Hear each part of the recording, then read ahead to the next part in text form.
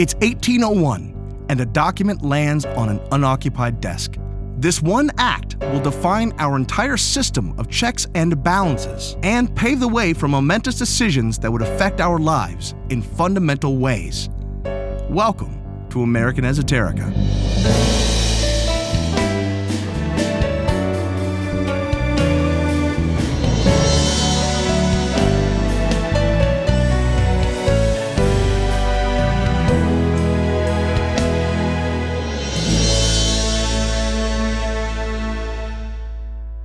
If history class gives you a couple all-beef patties with lettuce, cheese, pickle, and a sesame seed bun, this is the special sauce, the essential stuff in between, the personalities, events, and other ephemera that shape our history and culture. I'm Brian Powers. Your history and government teachers lied to you. Well, not lied really as much as oversimplified. See, the narrative goes that the founders set up the American government with three separate co-equal branches of government as a system of checks and balances. But that's only sort of true. They did create relatively equal executive and legislative branches to provide a check on each other. But by the time they got to Article 3 of the Constitution, they were really mainly interested in setting up a system of referees for disputes. But something happened in 1801 that would upend this order and provide a new role for the court that would come to define it. The election of 1800 was tumultuous and ended in a near total defeat for President John Adams and his Federalist Party in Congress at the hands of Thomas Jefferson and his Democratic Republicans. And sheesh, Tom, pick one. Faced with turning over the reins of power, Adams and his allies decided there was only one way to hamstring the incoming administration.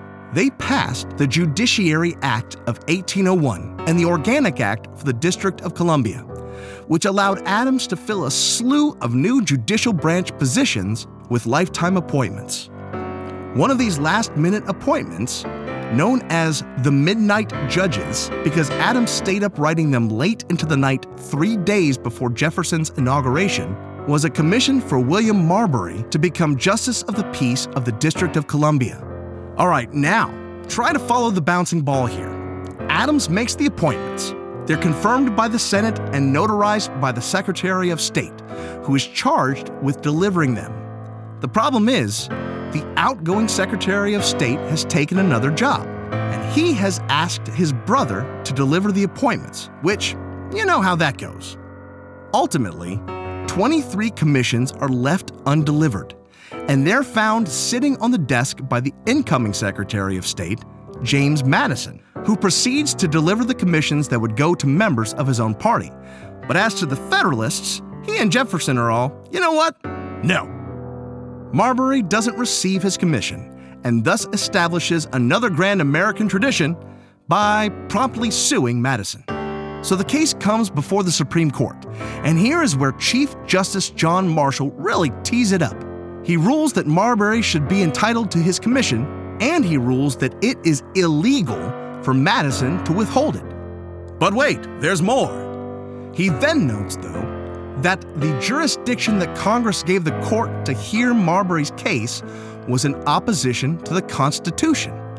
Therefore, the court could not provide the relief that Marbury sought, because the statute that authorized it to do so was unconstitutional. This is the first instance where the Supreme Court actually had teeth. The power to invalidate laws passed by Congress, or acts of the executive branch, is known as judicial review. And Chief Justice John Marshall made it the mission of the Supreme Court with the stroke of his pen. It is emphatically the duty of the judicial department, he wrote, to say what the law is. This gave the court a new role in the American system, that of an explicit check on the power of the other two branches.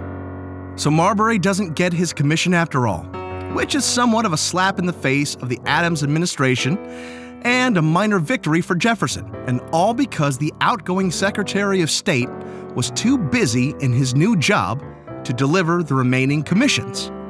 If he had, the Supreme Court might not have found its role as quickly under Chief Justice John Marshall's leadership. And who was that outgoing Secretary of State that failed to deliver the commissions? None other than Chief Justice John Marshall. This has been American Esoterica. All sounds were made by me, Brian Powers. Did I get it wrong? Did I get it right?